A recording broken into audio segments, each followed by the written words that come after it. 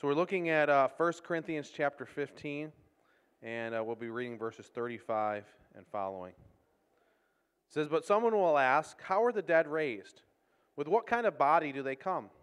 You foolish person, what you sow does not come to life unless it dies. And what you sow is not the body that is to be, but a bare kernel, perhaps of wheat or of some other grain. But God gives a body as He has chosen, and to each kind of seed its own body. For not all flesh is the same, but there is one kind for humans, another for animals, another for birds, and another for fish. There are heavenly bodies and earthly bodies. But the glory of the heavenly is of one kind. The glory of the earthly is of another. There's one glory of the sun, another glory of the moon, another of the stars. For stars differs from stars in glory. So it is with the resurrection from the dead. What is sown is perishable. What is raised is imperishable. It is sown in dishonor. It is raised in glory. It is sown in weakness, it is raised in power. It is sown a natural body, it is raised a spiritual body. If there is a natural body, there is also a spiritual body. Thus it is written, the first man, Adam, became a living being. The last Adam became a life-giving spirit. But it is not the spiritual that is first, but the natural, and then the spiritual. The first man was from the earth, a man of dust. The second man is from heaven. As was the man of dust, so also are those who are of the dust. And as is the man of heaven, so also are those who are of heaven. Just as we have borne the image of the man of dust, we shall also bear the image of the man of heaven. I tell you this, brothers, flesh and blood cannot inherit the kingdom of God, nor does the imperishable inherit does the perishable inherit the imperishable. Behold, I tell you a mystery. We shall not all sleep, but we shall all be changed. In a moment, in the twinkling of an eye, at the last trumpet. For the trumpet will sound, and the dead will be raised imperishable. We shall be changed. For this perishable body must put on the imperishable, and this mortal body must put on immortality. When the perishable puts on the imperishable, and the mortal puts on immortality, then shall come to pass the saying that is written, Death is swallowed up in victory. O death, where is your victory? O death, where is your sting? The sting of death is sin. The power of sin is the law. But thanks be to God, who gives us the victory through our Lord Jesus Christ. Therefore, my beloved brothers, be steadfast, immovable, always abounding in the work of the Lord, knowing that in the Lord your labor is not in vain. Well, some of you may have heard of a theological position called postmillennialism. Postmillennialism, it's a big word, but basically what postmillennialists believe is that the world is going to move and kind of be Christianized, that most people in the world are going to become Christians, and kind of the kingdom of God is going to come on the earth before Jesus comes back. So Jesus' justice is going to reign. Most people on the earth will become Christians before Jesus comes back. That's what postmillennialists believe. And there's kind of a historical background for how that kind of developed and why people kind of started to espouse that idea. And part of the impetus for it goes back to like the 17th to the 19th century. So it's beginning in the 17th century, then in the 18th century, you had these remarkable movements of God. So you had the First Great Awakening. So you had these great figures like Jonathan Edwards and George Whitefield, and you had like literally millions of people hearing the gospel, and you had numbers of people coming to know the Lord. I think they said that the church attendance doubled during that time, and you had this great movement of God. And then after that, you had the Second Great Awakening, and during the Second Great Awakening, not only did you have an increase in people becoming Christians, but you had it kind of seeping into society. You had the formation of mission organizations and seminaries and Christian schools, and it also started to impact kind of the social order. During that time, abolition, the movement for abolition started to gain momentum, and slavery started to be eradicated. And so people are thinking, this is it. People are coming to know Christ. The kingdom of God is coming to the earth. Things are getting better. Slavery is being abolished. God's ways are coming to the earth. The kingdom of God is going to be on earth as it is in heaven, as it says in the Lord's Prayer.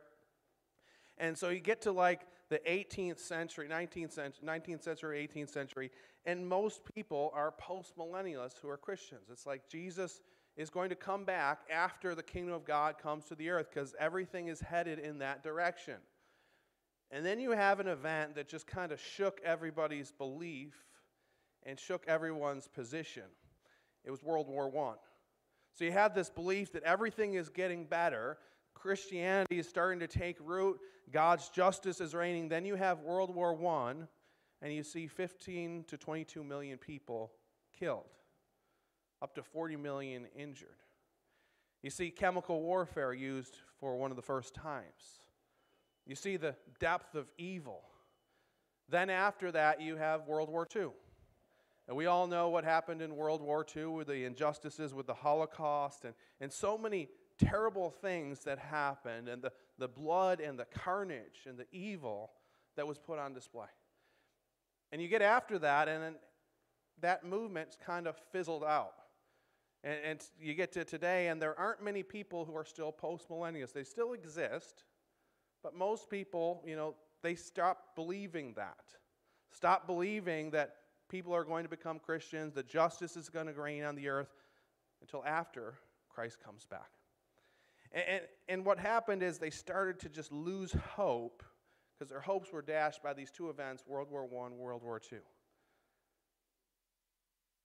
And I think as human beings, we want to believe that our society is moving somewhere.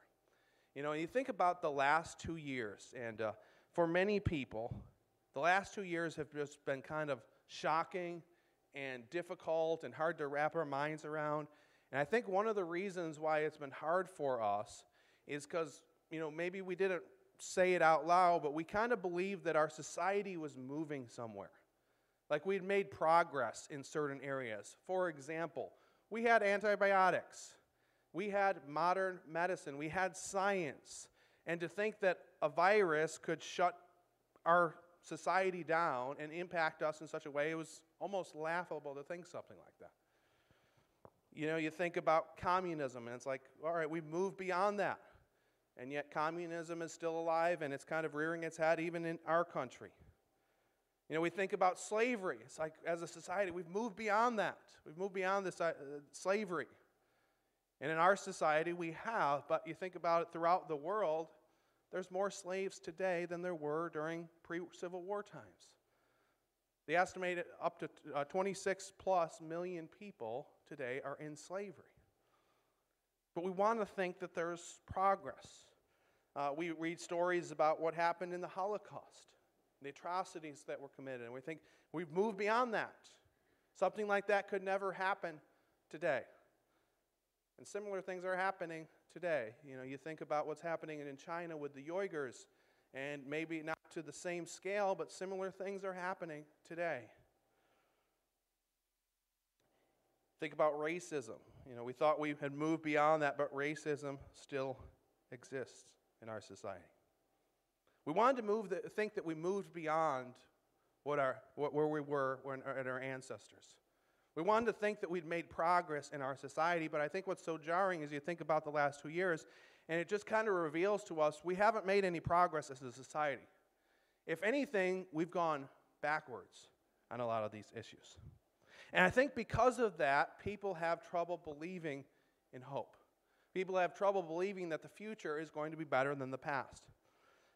Josh Whedon, who's a creative screenwriter, known for his work on Toy Stories and the Avengers, was interviewed by Entertainment Weekly, and he was asked if he had hope that the human race is becoming smarter and better. Whedon said this. He said, "I think we're actually becoming stupider and more petty. What's going on in this country and many countries is beyond depressing. It's terrifying. Sometimes I have to remember who I'm talking to. I'll say something about how terrible things are and meaningless, and the world is headed toward the destruction and war and apocalypse. And at one point, my daughter goes, 'Hey, I'm 8. She doesn't want to hear that stuff. But I can't believe anybody thinks we're actually going to make it before we destroy the planet. I honestly think it's inevitable. I have no hope. I want to be wrong more than anything. I hate to say it. It's that line from The Lord of the Rings, I give hope to men, I keep none for myself. Kind of a depressing worldview, but I think that's where a lot of people in our society are at. There was a poll that was done by Rasmussen. I think it's been done every year for quite some time. But as recently as 2019, just a few years ago, they asked people the question, when you think about our nation in the context of history, are America's best days in the future or in the past? As recently as 2019, 54% of people said it's in the future. The future's bright, the future's good. 2020, that number dipped to 47%. It was just conducted a couple months ago, and it was down to 33% of people who believe that. Hope is hard to come by these days. It's hard to believe that the future is going to be better than the past. And yet, in this passage, Paul points us to a future that's better than the past. And it's not found in our immediate circumstances, our immediate future, but our ultimate future. And we know as believers that future is the resurrection of Christ. And the resurrection of Christ provides us with great hope even in the midst of darkness, even in a hopeless world. And in this passage, Paul is going to highlight 3 ways that the resurrection kind of intersects with our everyday lives. 3 ways that it can provide us with hope for the future. The first way it intersects with our lives is it provides us hope of restoration.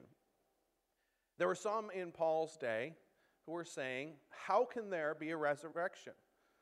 Now, we know as believers, we believe that there's a resurrection. But the argument they were making was probably pretty practical. What they're saying is, okay, so a person dies, they're buried, put into a tomb, and it's not long before their body starts to decay. And it's not that long comparatively that, there's not much left other than bones. So how can a person, even if God were to put life in their body, how could that person be raised from the dead? Their body is gone. Or they think about things like, okay, so what if someone, is sawed in half, sawed in 10 pieces? They don't really have a body left. So how can God raise that person from the dead? Or what if someone is burned or cremated? How can God raise that person from the dead? And so it's kind of like a practical question. It's, if a person, their body is disfigured, is no longer intact, how can God raise that person from the grave? And I think what's beneath that question, or beneath that argument, is this belief that there's some issues, there's some situations that even God can't fix. God could conceivably raise a person to life, but if their body is too far gone, how could God raise them to life? It's this idea that there's some situations that are too dark, that are too difficult, too hopeless even for God. I think as human beings living in this fallen world, I think sometimes we buy into that lie. Sometimes we get set in our ways and we believe that the future is not going to be better than the past. We get into this belief that there's some situations that are too big even for God. Our bodies age. We get aches and pains that don't get better. Sometimes there's nothing left to do that can fix it. And there's always this temptation to believe that the grave is the end, that our situation is hopeless and dark and the future is not bright. And if we believe that, if we believe that there's some circumstances that are too severe, too hopeless for God, we're not going to walk around with joy and hope and peace. We're not going to have the fruit of the Spirit in our life. Paul goes on to tell these Corinthians who believe this, foolish. He says, you're foolish to believe that God cannot raise someone from the grave. And he gives a couple of lines of evidence. The first thing he says, so you know a seed. You plant a seed, and a seed doesn't grow unless it dies. And what he means by that is it doesn't grow unless it's put into the ground, and then when it's put into the ground, the seed has to split apart. Now you put the seed into the ground, and after you put it into the ground, it looks like there's nothing there. It looks like it's gone. It looks hopeless. It looks dead, but God brings a plant from that seed. And in the same way, Paul says, your situation, it might seem hopeless. It might seem like the situation is over. It might seem like someone is in the grave and their situation is hopeless, but God can bring something beautiful out of that situation. He goes on and talks about the different kinds of animals. So each animal has a different body. Each planetary body has a different structure, stars, moon, sun. And the reason he points out those things is basically to argue, so if God can create all of these different animals, A horse looks different than a pig, that looks different than a dog, looks different than a human being. If God can create the sun that looks different than the moon, that looks different than the earth, if God can create all of these bodies and design each and every one of them, do you think the resurrection is too much for him? Do you think that God can't raise the dead? Do you think that no matter what that body looks like, God can bring it together into a new body and raise them to new life? And so Paul says that God is the God of the restoration. God is the one who brings life out of death. And sometimes in the world that we live in, sometimes it can seem hopeless. It can seem like our best days are behind us. But we serve a God of the restoration. No matter how dark and how difficult our circumstances might be, God can bring beauty out of ashes and bring us to new life. Sometimes we have trouble believing that.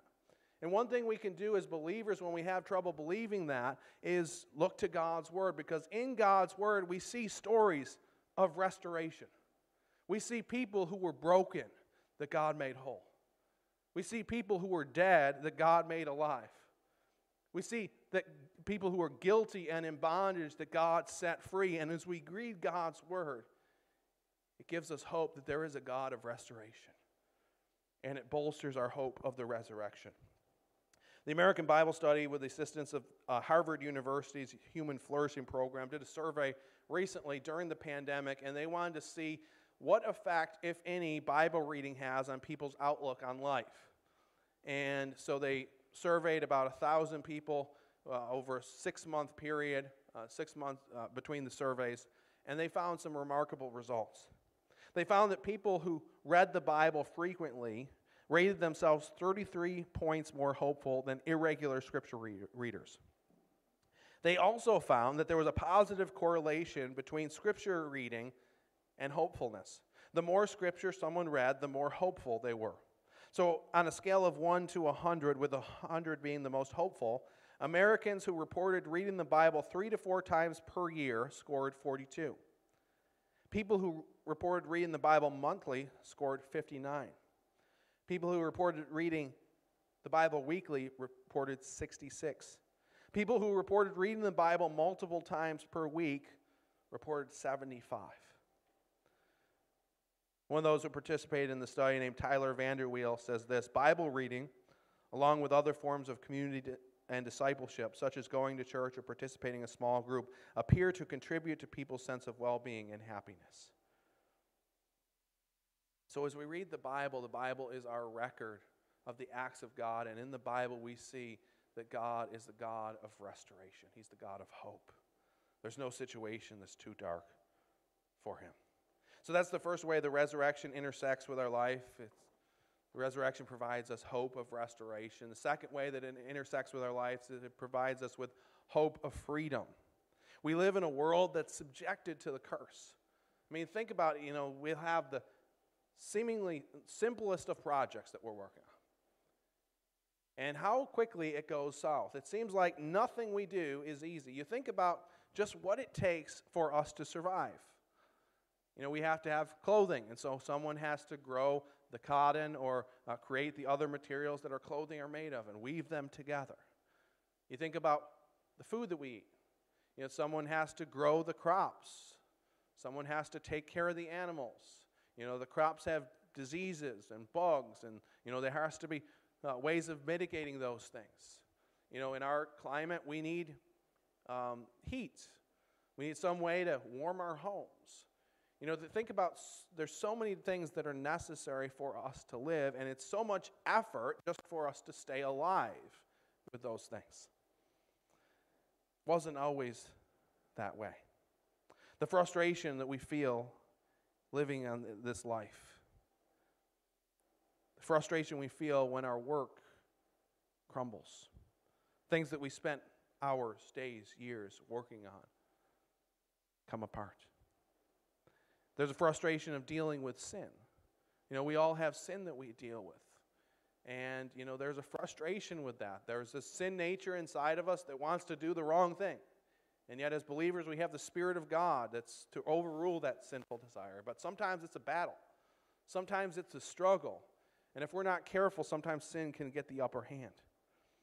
Paul describes this frustration in Romans 8:20-22. He says this, "For the creation was subjected to futility, not willingly, but because of him who subjected it, in hope that the creation itself will be set free from its bondage to corruption and obtain the freedom of the glory of the children of God. For we know that the whole creation has been groaning together in the pains of childbirth until now." The world is experiencing frustration. There's a bondage that sin has created on this world. And Paul speaks of the resurrection as the freedom from the curse of sin. In 54 to 56 of this chapter, he speaks the triumphant words, "Death is swallowed up in victory. O death, where is your sting? The sting of death is sin, and the power of sin is the law. But thanks be to God who gives us the victory through our Lord Jesus Christ." The hope of the resurrection is the hope that the curse is going to be reversed, that frustration will one day be no more. You think about heaven, what are we going to do in heaven? I think that we'll work. I think God will give us tasks to do, but it's not going to be frustrating. It's not like there's going to be thorns that come up and prick us. It's not like there's going to be bugs that come and break down the things that we worked so hard for. It's going to be fruitful. There's not going to be any of that frustration. You know, that we think about the struggle we have with sin. You know, we'll get to heaven, I don't think we're going to have that struggle. Now you think, well, so am I not going to be able to sin in heaven? I don't think you'll have one desire to sin. I don't think I'll have one desire to sin, because when we feast on the glory of Christ and see his beauty, we will have no desire to have anything apart from him. So I think when we get to heaven and experience the resurrection in our bodies, we're going to have that hope. We're going to be free. Free to honor, serve our Lord. Freedom from the pains we experience in this life from our bodies. Freedom from the frustration that sin has brought upon us. And so our hope as believers is a hope for freedom from the curse. Jurgen Moltmann, in his book Experiences of God, talks about that freedom. He says Easter, or the resurrection, is a feast, and is celebrated as the feast of freedom. For Easter is the beginning of the laughter of the redeemed and the dance of the liberated and the creative game of fantasy. Since earliest times, Easter hymns have celebrated the victory of life by laughing at death, by mocking at hell, and by making the lords of this world absurd. Easter is God's protest against death. Easter is the feast of freedom from death. We must keep these two things together, he says. So resurrection provides us hope for freedom. Freedom from the pains of our body, freedom from the curse of this world, freedom from the struggle of sin. And so we can hope in that freedom as we look forward to the future. The third way that the resurrection intersects with our life is that the resurrection gives us hope to persevere. Look at what he says again in verse 58. "Therefore, my beloved brothers, be steadfast, immovable, always abounding in the work of the Lord, knowing that in the Lord your labor is not in vain." This verse is taken out of context a lot. I know I read this verse for years, and I actually had it on the wall of my office. Someone gave me a plaque with this on it. You know, I always read it, and I saw it as this great encouraging verse about perseverance. Just keep going. Your work matters. You know, and that's awesome. That's a good thing, but I forgot the context. There's a therefore. And when there's a therefore, it means that it's dependent upon what came before. And so this call to perseverance is dependent upon what Paul says before in talking about the resurrection. Perseverance has to be fueled by hope. Perseverance is fueled by hope. Perseverance is fueled by the resurrection, and that's why there's a therefore there. He says, in light of the resurrection, in light of the hope that you have, keep going. Stand firm. Be immovable. It's remarkable. There's been studies that have been done on animals, and I'm not going to go into the studies. They were kind of very cruel. I was going to give an illustration of one of them, and then I decided not to. But there's been studies that have been done with animals, and they determine that animals are willing to engage in severe trials if they believe that the future is bright. And if they don't believe that the future is bright, oftentimes what they do is they just shut down and often die. There's a man by the name of Ernest Gordon, and he was the dean of the chapel of Princeton University for 26 years. And he received his call to ministry while he was in a Japanese concentration camp during World War II. And when he was there, he was he's made to be a slave to build the Burma-Thailand Railroad. And he had trouble. He was a senior officer, and he had trouble kind of helping his fellow prisoners understand and process what was going on. One time he got sick, and he went to a chaplain named Dustin Miller. Dustin Miller provided for him. He actually gave him of his rations, sacrificed for him. But he also told him something spiritually that would kind of stick with him and would be part of his call to ministry. As he nursed Gordon's body back to health, he told him this incredible statement. He said, "A man can experience an incredible amount of pain and suffering if he has hope. When he loses hope, that's when he dies." That was his call to ministry. That was what gave him the perseverance to keep going. As believers, we know the truth. We know our future. We know the hope that we have, hope of resurrection, a hope of restoration, a hope of freedom. And as believers, if we set that hope before us, that there is a future that's better than the past, we can persevere trials. We can undergo suffering. We can sacrifice for those around us because we know what our future holds. In his book, Good to Great, Jim Collins talks about a man named Admiral Jim Stockdale. He was captured by the enemy during the Vietnam War, and he was the highest U.S. military officer who was housed in what was called Hanoi Hilton, a very severe, brutal prisoner camp. And between the time of 1965 to 1973, he endured incredible torture. He was tortured at least 20 times. He basically had no rights, had no idea when he was going to get out, if he was going to get out, if he was going to die, no idea what was going to happen to him. And yet, while he was in prison, he was very intentional about the war effort. He would send letters to his wife back home, and he would have secret codes in those letters. He would try to rally the other prisoners together and try to make sure that they were all on target with the war effort. One time he actually beat himself with a stool, cut himself with a razor purposely, because the Vietnamese were trying to use them as propaganda and try to pretend like they were treating them really well. And he said, "They're not going to do that with me. They're not going to put me out as propaganda." And so he was so intentional about the war effort, even while he was in prison, even though he didn't know what was going to happen to him. And Collins had a chance to meet him afterwards, after he got out from that prison. And Collins noticed that he was walking with a limp, and it was because he had been tortured so severely. And he just had wore with him the scars of what had happened to him. And so Collins asked him, so basically, how could you do that? Like, how could you persevere in a context where you didn't know what the end of the story was going to look like? You didn't know what the future held. Stockdale responded this way. He said, "I never lost faith in the end of the story." He said, "I never doubted not only that I would get out, but also that I would prevail in the end and turn the experience into the defining event of my life, which in retrospect, I would not trade." He had faith in the end of the story. He had faith that he was going to be rescued, faith that there was hope for the future, and he was going to use that experience even to strengthen him. As believers, we know the end of the story. It's as sure as anything else in our life. It's the most sure thing that we can count on. That ought to cause us to persevere. Ought to cause us to walk forward in faith even when things get difficult.